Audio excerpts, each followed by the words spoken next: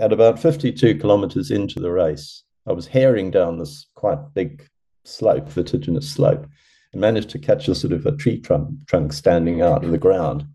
And I went flying, and sort of landed on my right shoulder. And then, of course, I stood up, knew something was wrong. And then I put my hand to where my shoulder was and couldn't actually feel that the shoulder. No.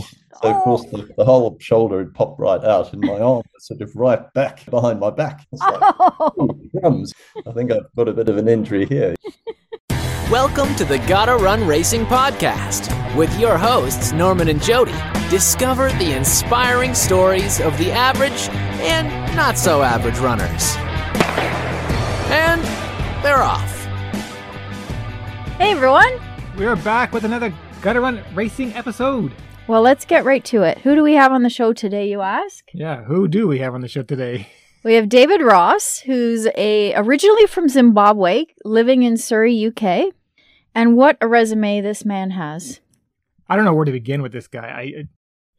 We can literally talk to him for a month, but let's just break it down to an hour. Yeah, we did have to refine the list a little, so hopefully we've picked the right things to talk about. But in just over 19 years of running, he's completed over 133 ultramarathons, 158 trail marathons, and 170 road marathons, which averages to about 2 races a month. In the last 20 years. Right. He's also a race director of Hermes Running Race Series in Surrey and Kent. And he's got a couple of goals that we're going to chat about today. Well, he's also on the list of the World Ultra Running Marathon list that he has over 100. The most races? Yeah, he's what? Over 100 ultras, over 100 marathons, over 100 trail marathons. Yeah. And you get on this amazing list. That's right. So he's not stopping. Nope. He wants to get to one big level. Well, let's get to it. Here's David Ross.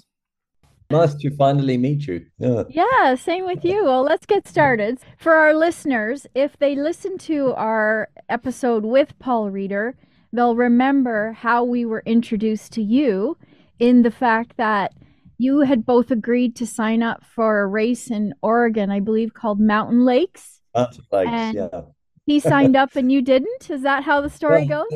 Paul got it slightly twisted there because what it was, I was running the Marrakesh Marathon at the time.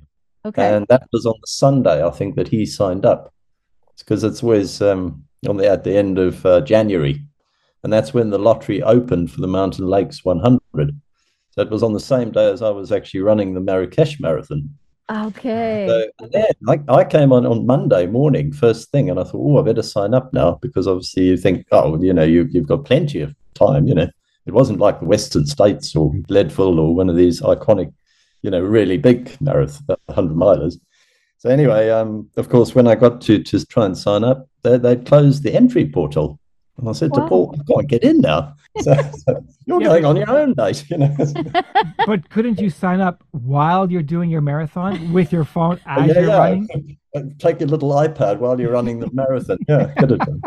I mean, looking back in hindsight, we should have had a unanimous agreement that we should have just signed up for one another, whoever's first on the button. There you go. Well, I've got to run. But hey, it wasn't to be. So, well, that just proves there's 3 sides to every story, right? Yeah, exactly.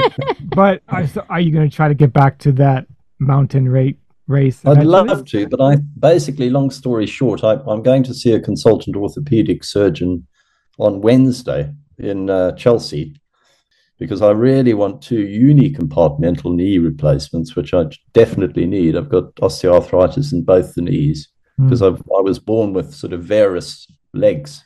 Which is low legs, and the medial side of both my knees is completely worn down, so it's bone on bone. I'm in huge pain even walking these days, so I can still run a marathon if I really want to.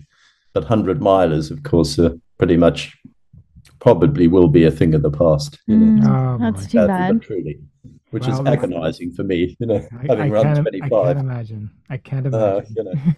Well, I have a question about those 7 or 6 consultations. Did any of those doctors tell you to stop running altogether?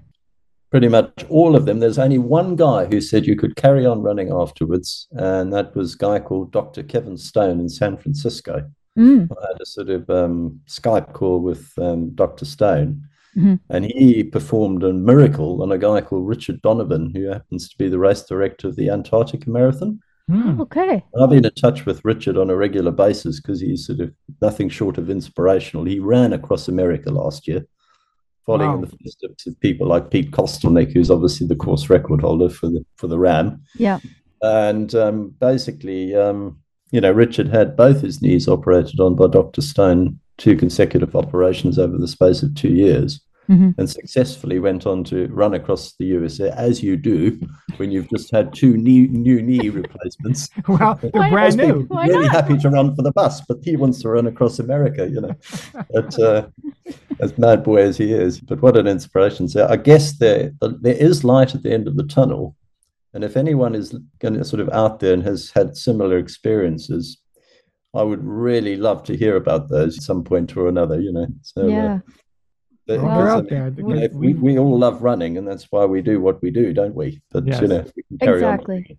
on, it would be like winning the lottery for me. Well, if it's any consolation, we've chatted with a few people that have had that conversation with various doctors about you really should stop running, and they didn't listen, and they persevered, and they did what they needed to do to recoup, and they're still running. So, every case is different, obviously, but you don't want to hear that, no, you need to stop running, because you might as well just stop breathing. Yeah, exactly. Yeah. But it's about as important for us as runners. Exactly. Take every breath, isn't it?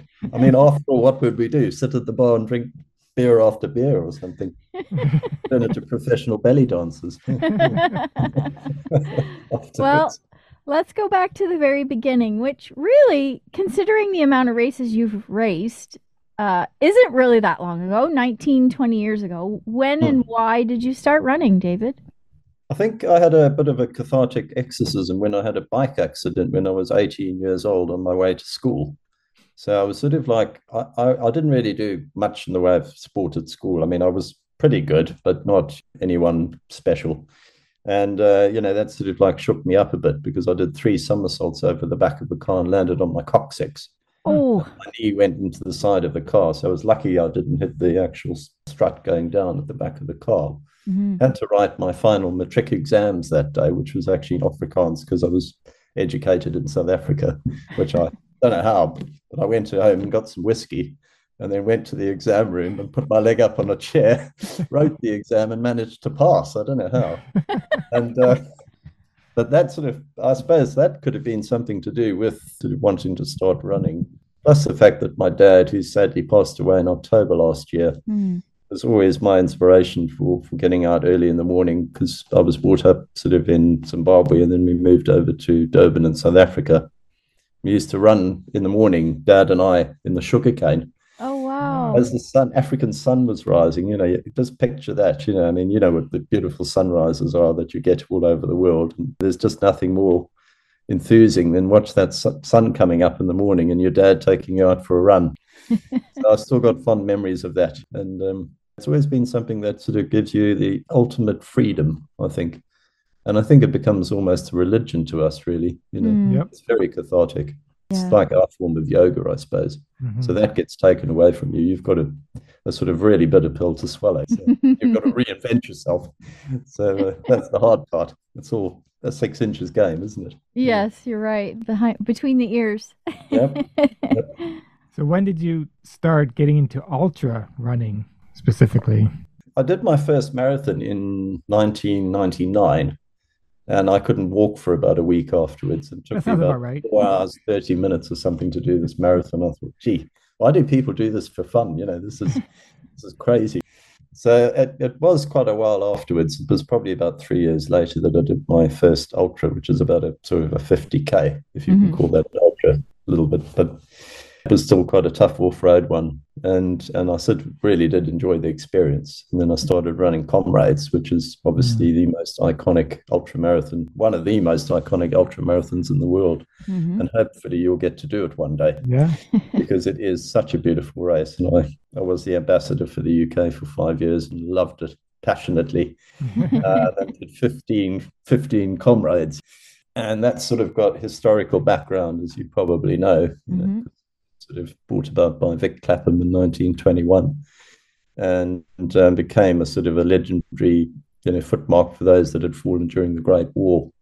So one year they have the up run, and the next they have the down run. And as people all over the world will tell you that have done Comrades, it is one of those most special races, right up there with Western States and UTMB. Yeah, absolutely. And some of these epic races that we love to run. Well, we'll get there. We'll get to Comrades, but you have to, because we have such a and it's nice and short. It's only 56 miles. Just only just over a double marathon. You could do that in your sleep, both of you, holding hands, running backwards. We will talk about Comrades with a bunch of others that you've done. Yeah. But because you've done so many, we had to really handpick what really sparked our interest. Okay. Let's first talk about the Berlin Wall race. Okay. The miler. Yeah. Is it a race, or is it more of a historical trek, or is it because you pay tribute to everything, the history of it all? Tell us about this race, the Berlin Wall race. The Berlin 100 miler is an epic race because basically they set that up to commemorate those that had actually lost their lives before the wall came down. Mm-hmm. And it's a very flat foot race, and it's all basically on tarmac. So it's actually a very fast 100 miler.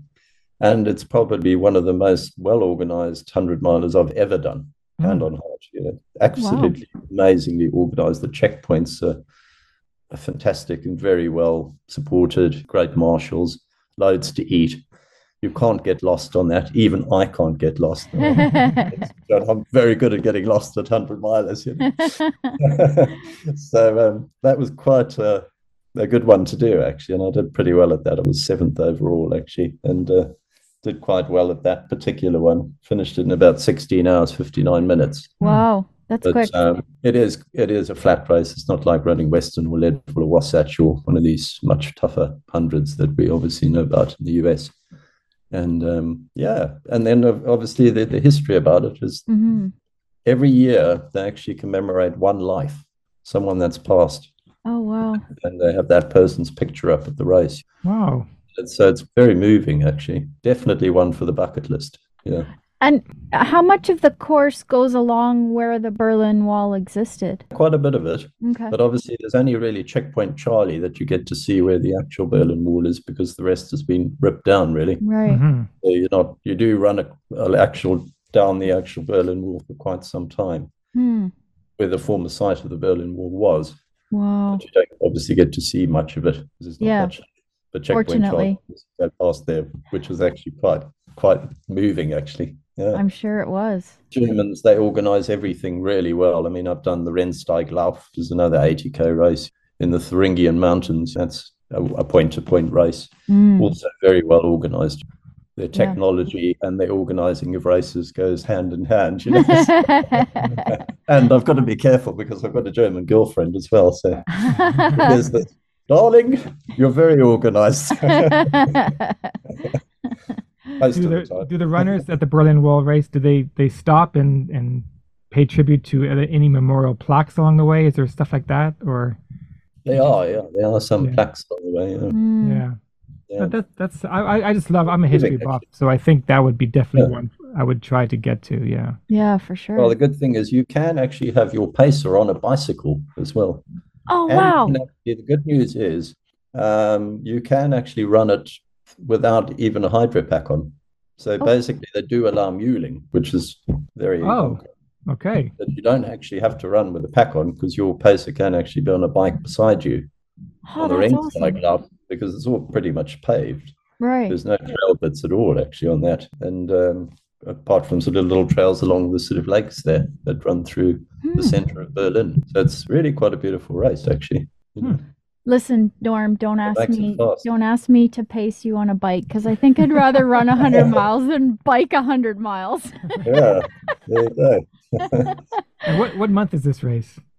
I think it's usually let me just think, I think it's about October, actually. No, sorry, August. August. Oh, okay. August 2015 is when I did it, August. Okay, lovely. The weather's pretty good. Yeah. No. Nice. Too cold. Yeah. Yeah. Month to run there. Another one that popped up on your results that I have to admit neither one of us had heard of, but it has a really unique story behind it, is the Eco Trail Paris 80K. Okay. Which I'm just going to mention for our listeners. It's a series that was started in 2007 in Paris, which the purpose was to allow runners to discover a city while respecting the environment. It's since grown to about 13 cities around the world. And you've done Paris more than once, I believe? Yeah, I've done Paris about 4 times, and the Brussels one as well. I haven't done any of the other ones, but they've got them all over the world. They've got one in Madeira, Norway, Portugal, sort of these little places, and it's very, very well organized. Yeah. Tell us about that, because I understand it's mostly urban trails and pavement. Well, the Eco Trail is great because you start sort of 80 kilometers outside Paris and you get the train out there first thing in the morning. I got the train from near where the Eiffel Tower was. Imagine that, the expo's right by the Eiffel Tower. You have to leave it. So amazing, iconic sort of place, as you obviously know. Yeah. And you get on that train and off you head to this sort of like lovely rural area outside Paris. And it's sort of a mass start. And they've got different distances that start at different times and everything. And obviously I was doing the 80K. Started in a big park, and there was some sort of circus going on quite close by. So it was all quite cryptic, but it was very, very interesting to watch at the same time. And then you run sort of through these lovely forests, basically, all the way through, probably for about 50 kilometers. And then you eventually start getting to suburbia on the suburban outskirts of Paris. I think the most alarming time I ever did it was, I think, in 2016, and I was running along and I was doing pretty well. I was in sort of about 40th or something in the overall standings, and we did get some pretty good runners in that from different parts of the world, including people training for things like UTMB, obviously just getting their speed base up. Right. So at about 52 kilometers into the race, I was herring down this quite big slope, vertiginous slope, and managed to catch a sort of a tree trunk standing out of the ground. And I went flying, and sort of landed on my right shoulder. And then, of course, I stood up, knew something was wrong. And then I put my hand to where my shoulder was and couldn't actually feel that the shoulder. No. So, of course, the whole shoulder had popped right out, and my arm was sort of right back behind my back. It's like, crumbs. I think I've got a bit of an injury here. And obviously, I was just wearing this sort of tight-fitting skins top and some sort of shorts, and it was quite a cold day. It was about 5 degrees with a sort of quite a strong headwind. So it brought with the wind chill, it was down to about 0. Ooh. So I was really disappointed because obviously doing quite well, and I thought, you know what, I'm going to grin and bear it, and off I go and try and sort of carry on. But obviously I was starting to shiver, and then the shock takes over. Yeah. I managed to find my way to this little town in the middle of God knows where, and then got into a doctor's surgery. God knows how I found it, but I found a doctor's surgery. Wow. Managed to persuade these people, always covered in mud and, arm hanging back, to go to the front of the queue, as you do. Yeah. And there was a diminutive little French lady doctor, and I sort of tried to, in broken French, ask her if she could put my arm over the back of an armchair that she had in her waiting room. And sort of pull the shoulder and get it back in again, so I could carry on, with the race. Yeah, of course. As you do. Of course, you don't want to give up at that point, do you? No. Even if you come last. I think this is where Killian got the idea at Hard Rock, right? He read your blog, yeah. I don't know, actually. But he's so tough, he would run with his arm wherever it was anyway, old Killian. Anyway, so long story short, didn't manage to get them to do it. Then they called the ambulance, and they couldn't do it either because I was flinching and wincing, as you do, while they were trying to hoik it perpendicularly. So eventually I got trucked into the back of the ambulance and taken to Versailles Hospital. Oh. And of course, then they said, okay, we're going to have to anesthetize you, and then we'll keep you in overnight. So they cut the skins top off with a pair of surgical scissors. Ouch. And gave me the old anesthetic. And then, of course, I got the arm put back in, woke up. There was a lovely French nurse standing over me, so immediately I felt better. and at the time, I was there with my then wife, Melanie, who didn't know what had happened to me. Yes. I'd broken my leg or something. So I didn't know, and the race director didn't know, and I'd just been summoned off to hospital. So she didn't know anything. Couldn't get the mobile phone working. Didn't have any money on me. Ideally, great situation to be in. Yeah. Couldn't even phone her. And then the next day, they actually took me back in a taxi, which I managed to hail. And I said, I'll pay them when I get back to the B&B. Mm-hmm. So I got back there, sort of dressed in this green surgical gown, as you do, and said, "Hi, Mel." And she said, "Gee, where have you been?" And I said, "Well, I spent last night in hospital." Oh my back in again, as you do. So, gosh. did you finish? And she said, "Yeah." Oh, blimey, I'm jealous now. Oh, was she racing as well? Yeah, she finished. Yeah. Well, that was not good, actually, but hats off to her. Oh my gosh, poor woman. She didn't call the Garda on you to find out what happened, or? No, not quite, actually. No rescue helicopters on that occasion. Wow. That's a great story. That is a great story. Listen, I've dislocated my knee, so I know exactly the kind of pain you're talking about. It's the most pain I've ever been in my life. Yeah. During a race? No, actually, a dog came up and hit me from behind, just in the right spot, and my kneecap was on the outside of my knee. It was awful. Yeah. But I can't imagine it happening during a race. So no, not good. But I'm assuming you redeemed yourself. You did go back and finish. I went back the year after and actually I did 7 hours, 12 minutes. So I won my age group because I'm quite an old chicken now. I'm 55 now. So I was about 46, 47 or something when I won my age cat.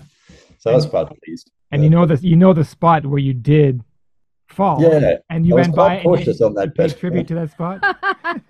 I was going there with my sort of angle grinder to get rid of that piece of wood. Yeah, just about. Don't blame you. Because every time I do fall in a race, I look back going, what was it? There was nothing there to fall on. I don't know. That's the biggest twig that you can find. Oh my gosh. Wow. That's a good one. Well, we're going to definitely do that one too, right? Yeah, that's definitely on my list now. Yeah. I don't know about the 80K, but maybe the shorter distance, because I'd like to do multiple cities. It sounds like such a great series. It's a beautiful and well-organized event. I mean, the Eco Trail's the flagship of all the Eco Trail races.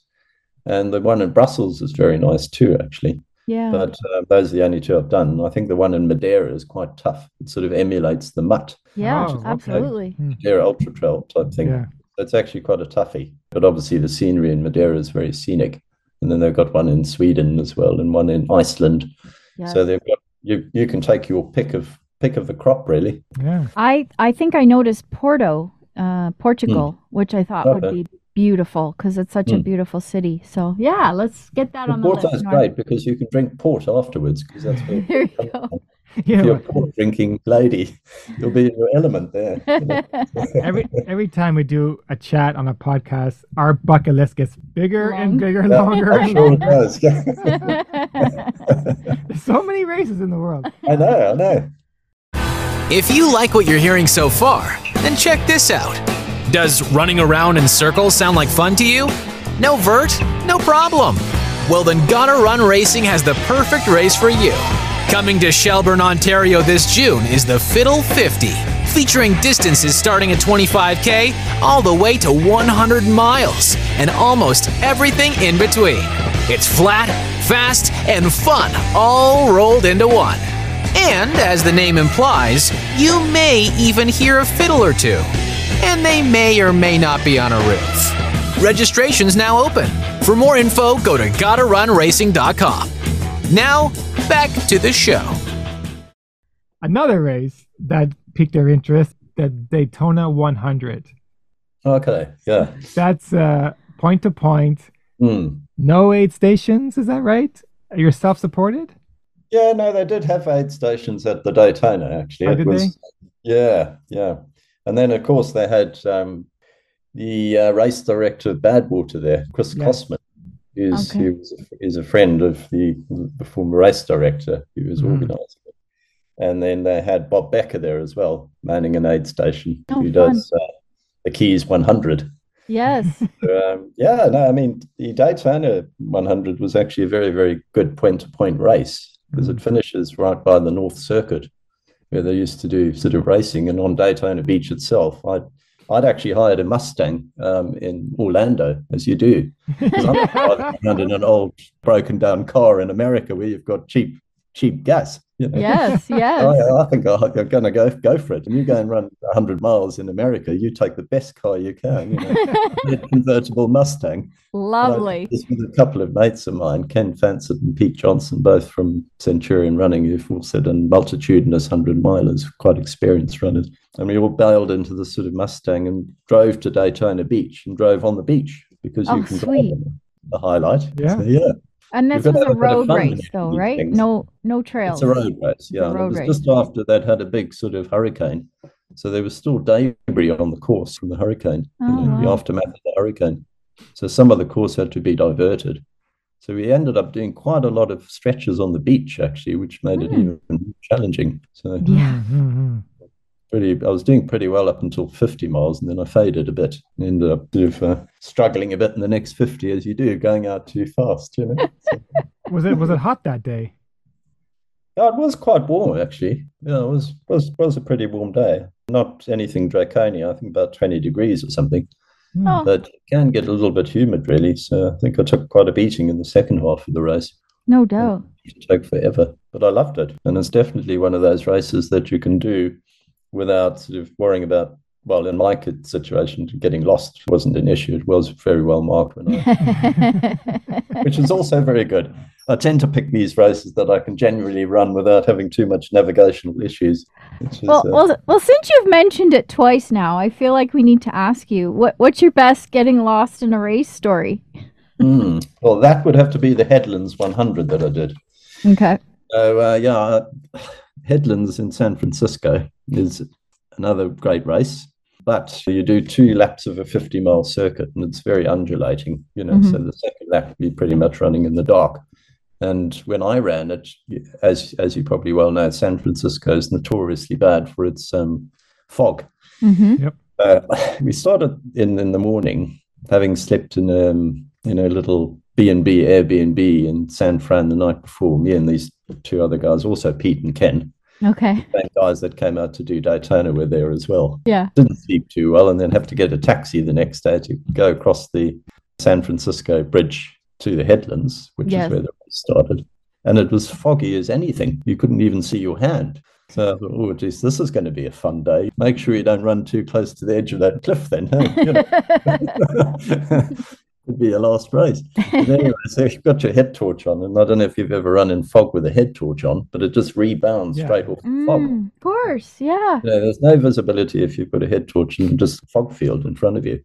So I realized shortly after starting that wasn't going to work. So I actually I didn't actually have a one of those waist torches, which I've now got, like the Ultra Aspire. Yes. 600 lumen bad boy, which is an absolute beast of a head torch. So I used my normal head torch, but managed to strap it around my waist. Okay. Because the beam field then cuts through the actual fog. So I managed to see a little bit better, Otherwise, it would have been like going to Specsavers. We've got a glass shop here called Specsavers, and you'd be walking around like a mole, So, long story short, managed to do the first 85 miles, doing quite well. I was in the lead, basically. And then this race director, I couldn't remember his name, but anyway, the race director decided, he was going to find me a lovely pacer. So I thought, okay, that sounds good. It'd be nice to have a bit of company for the last 15 miles. Produces this most voluptuous blonde girl, and she was like a Lara Croft, she was absolutely stunning, she like a model. And she was dressed in sort of little pink running shoes with a pink sort of lycra bottom and crop top and everything. And I thought, how am I going to concentrate on the running now? So off we go, and she's got a little bottle of water in her hand. And off we go. We started chatting to each other, as you do. And then I completely lost concentration, missed a turning point. So, of course, I ended up going off and did a complete loop and did about a 3-mile loop and ended up where I'd started. Oh, no. So you were following her, so she did the same thing? Yeah, we ended up getting completely lost. So I sort of didn't want to blame her, but I thought, what, my concentration's going to be better if I don't have her by my side. So I said to her, with all due respect, my dear, I'm going to have to let you go. Very reluctant, but she she got back anyway to where we'd left that checkpoint, and off I went again. But I'd already dropped about 4 places by then, so I ended up finishing about 9th, just ahead of Dean Carnese's, which was nice. a claim to fame. I think he came in 10th, and we were all sub 24. That's his backyard too. That's his backyard, yeah. Yeah. I met Dean on a number of occasions, and great guy, eh? Great guy, yeah. And what a great runner, gee. Such an ambassador for the sport. Yeah, he is. Yeah. Yeah. So that was quite epic, actually. In more ways than one. We got to finish in under 24 hours, otherwise really would have gone home in tears, I think. All right. Badwater, in 2015, you're the only UK finisher. Go. Tell us about Badwater. Oh, Badwater. I mean, obviously, just about every ultra runner on the planet's heard about the lovely Badwater. But anyway, so the baptism of fire about doing Badwater actually came the year before when I was actually running Marrakesh again, because Marrakesh Marathon's always been one of my most favorite African marathons. One of the reasons is it's in January and you get away from this horrible British winter that we've got. Yep. And you get out to the lovely African sun in North Africa and you run a marathon through these sort of lovely palm trees and past camels, whatever. Nice. Anyway, I was staying at a hotel in Marrakesh at the time, and I met a Zimbabwean guy, because I'm originally born and bred there, a guy called Gary Mundell. And we struck up a harmonious rapport. And he said, have you done Marathon des Sables? And I said, no, I don't really like multi-day stage events, and I don't like carrying backpacks for Kingdom Come up and down sand dunes. So no, it's not on my bucket list. And then he said, well, what about Badwater? And I said, that sounds a bit hot. Don't know about that, actually. I mean, that's only for crazy people. Scott Jurek and Dean Carnese's, who can down the heat. But then it sowed the seed in my head, and I thought, okay, it might be worth doing, but you're going to have to do some serious heat training for that. You can't just rock up at Badwater and just think you've come out of an igloo and actually expect to run through one of the hottest deserts in the world in July. Which is why it's called Badwater. And so I was quite lucky though, because the year before I'd managed to win the Grand Slam, which is the Centurion Grand Slam, which is a series of 400 milers, which Paul went into detail about the last podcast. The Thames Path, the South Downs, the North Downs, and the Autumn 100. All lovely events, South Downs being the most epic of all 4, and one that I know he'd said that you guys probably do. We added it. I agree with him on that one, because it's my PB course for 100 miles, so of course I'm going to agree. But, anyway, so I'd won the Grand Slam, and of course, as you probably know, you've got to sort of send in your CV, don't you, to Chris Kosman, who rubber stamps, and they have a panel, and they get a couple of thousand of people sort of entering from 4 corners of the world, and take 100 ultra runners every year to run Badwater. If you've had a Badwater finish, obviously you've got a better chance of getting in. So I didn't think I'd have a cat's chance of getting in, really. So I entered the ballot and entered the lottery, and then I got the letter saying, you're in. I was like, really? Come on, you must be having a laugh. I've done a few hundreds, but Badwater was completely never run that far in my life, 260 kilometers. How am I going to do this? So I said to my then wife, Melanie, at the time, Mel, we've actually got a problem, because Badwater's the same weekend that Davos 78K is going to be, and we'd actually signed up to go to Davos, which is where I actually proposed to Mel. Oh dear. We were going to go and celebrate our anniversary there. Oh dear. She was not best pleased, and she said, that's not great. Happy that you got into Badwater, but the fact that it's the same weekend that we were going to go to Davos isn't such a good idea. And a bit of well, I'm going to have to do it, love. So you don't get many opportunities to run Badwater, do you? No. So of course my head was I had the blinkers on, and I decided, come hell or high water, I was going to go and do it. So I started training religiously to do that. And one of the things I decided I would do is run in a wetsuit. So I became the local village idiot.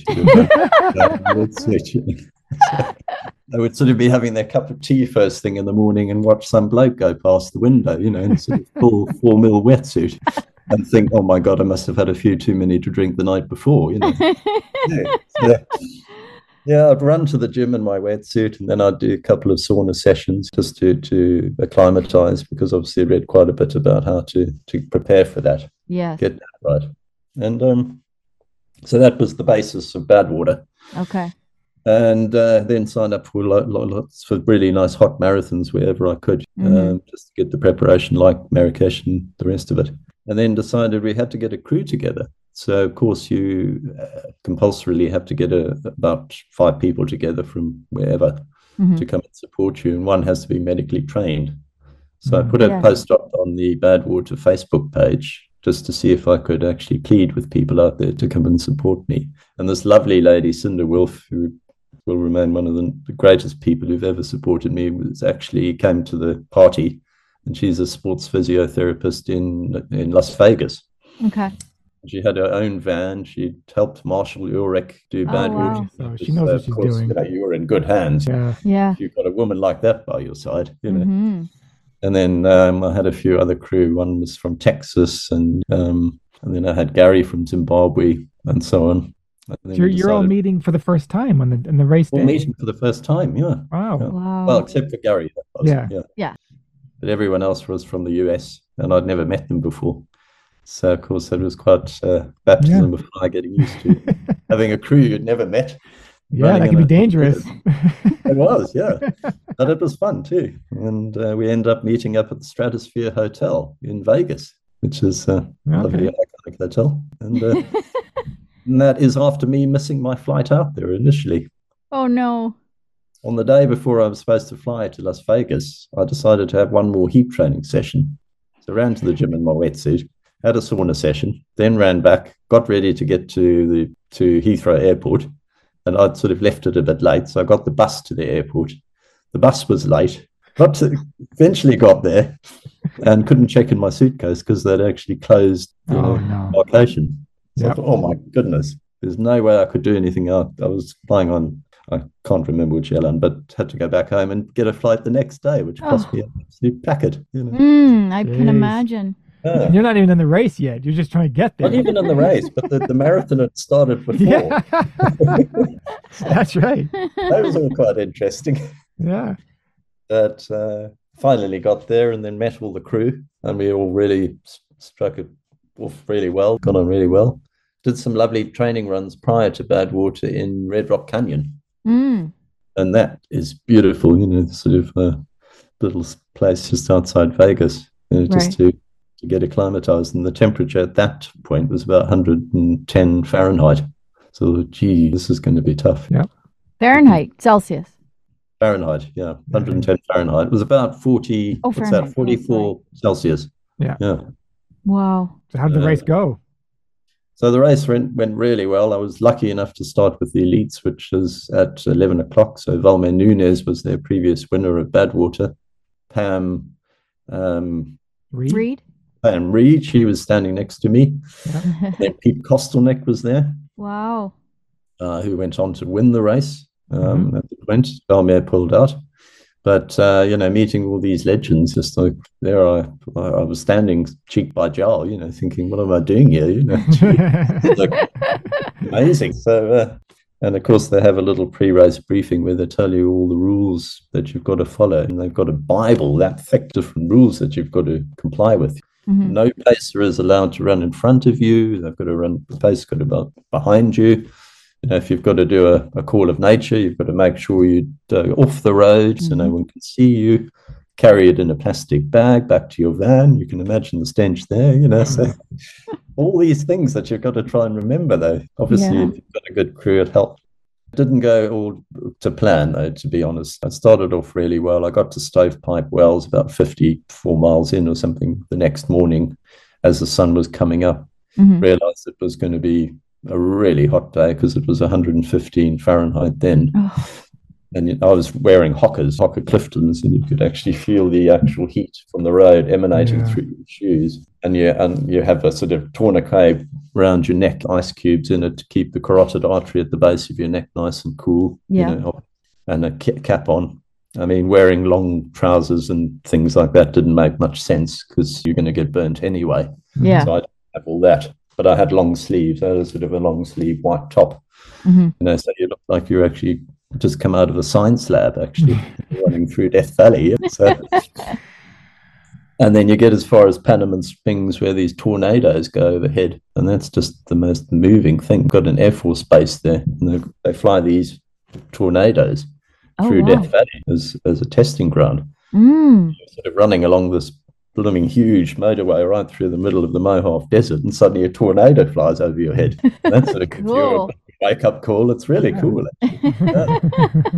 But still constantly hot. I mean, the heat never abates in Death Valley at that time of the year. Panama Springs, I was on my uppers, and they put me in one of these little toddlers' bathing pools because my crew had bought a little bathing pool which they filled up with water. Oh, smart. Put you in that, and you sort of immerse yourself fully and get your core body temperature right down again. Yeah. Which really helped. But the other thing that's difficult is eating. So obviously your body's working overtime to get oxygenated blood pumping through your body.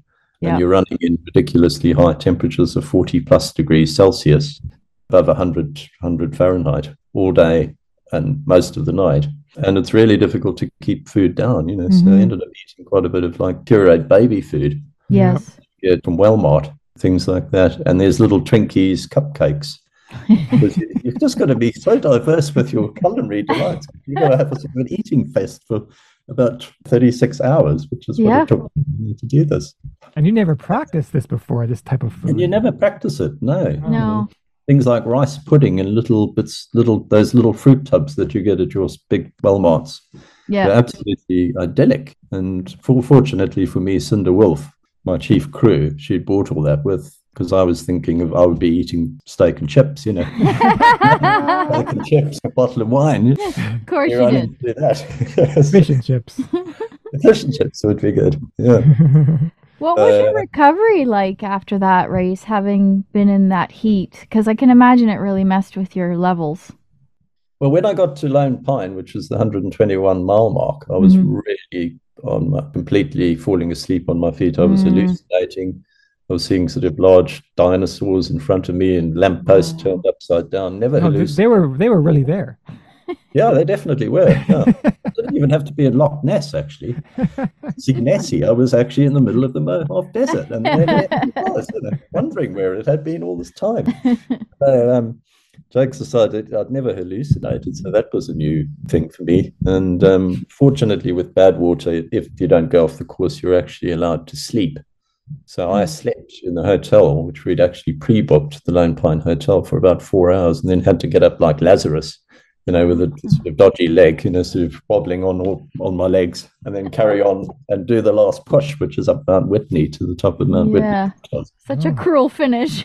Oh, that's the most cruel finish of any race I've ever done. You know, 13 miles of sheer climb right up to the top of Mount Whitney Courthouse. You got to have a laugh. You know, whoever designed that course was a sadomasochist. But yeah, well, an epic race it is, though. You know, and I'm so pleased that I had the privilege of actually being able to complete it. Yeah. In 36 hours, 18 minutes. But the recovery afterwards did take time. I'm sure it did. Psychologically, you're spent for some weeks or months afterwards. Did you stick around for a while, or did you get the plane back home? I stuck around for a while and then went back to Vegas and watched some mixed martial arts and then sort of stayed and drank lots of beer as you do at the Stratosphere Hotel and went up and down the strip and had a bit of a party afterwards with the crew. Awesome. So, that was really good. Sounds like a great time. It really was. Yeah. And that was part one with our chat with David Ross. We had so much to talk about, we had to make 2 parts. Be sure to check out next week's episode of part 2 where we talk to him about Comrades, Western States, Badwater, Leadville, and so much more. We are your hosts, Jody and Norman. If you've enjoyed the show, please leave us a rating and review on Apple Podcast or wherever you're listening. Please visit our website, GottaRunRacing.com for more details and join us on social media at GottaRunRacing on Facebook, Instagram, and Twitter. You can support our channel by joining us on Patreon. All of the links can be found in the show notes. Thanks for listening and see you next time. Cheers.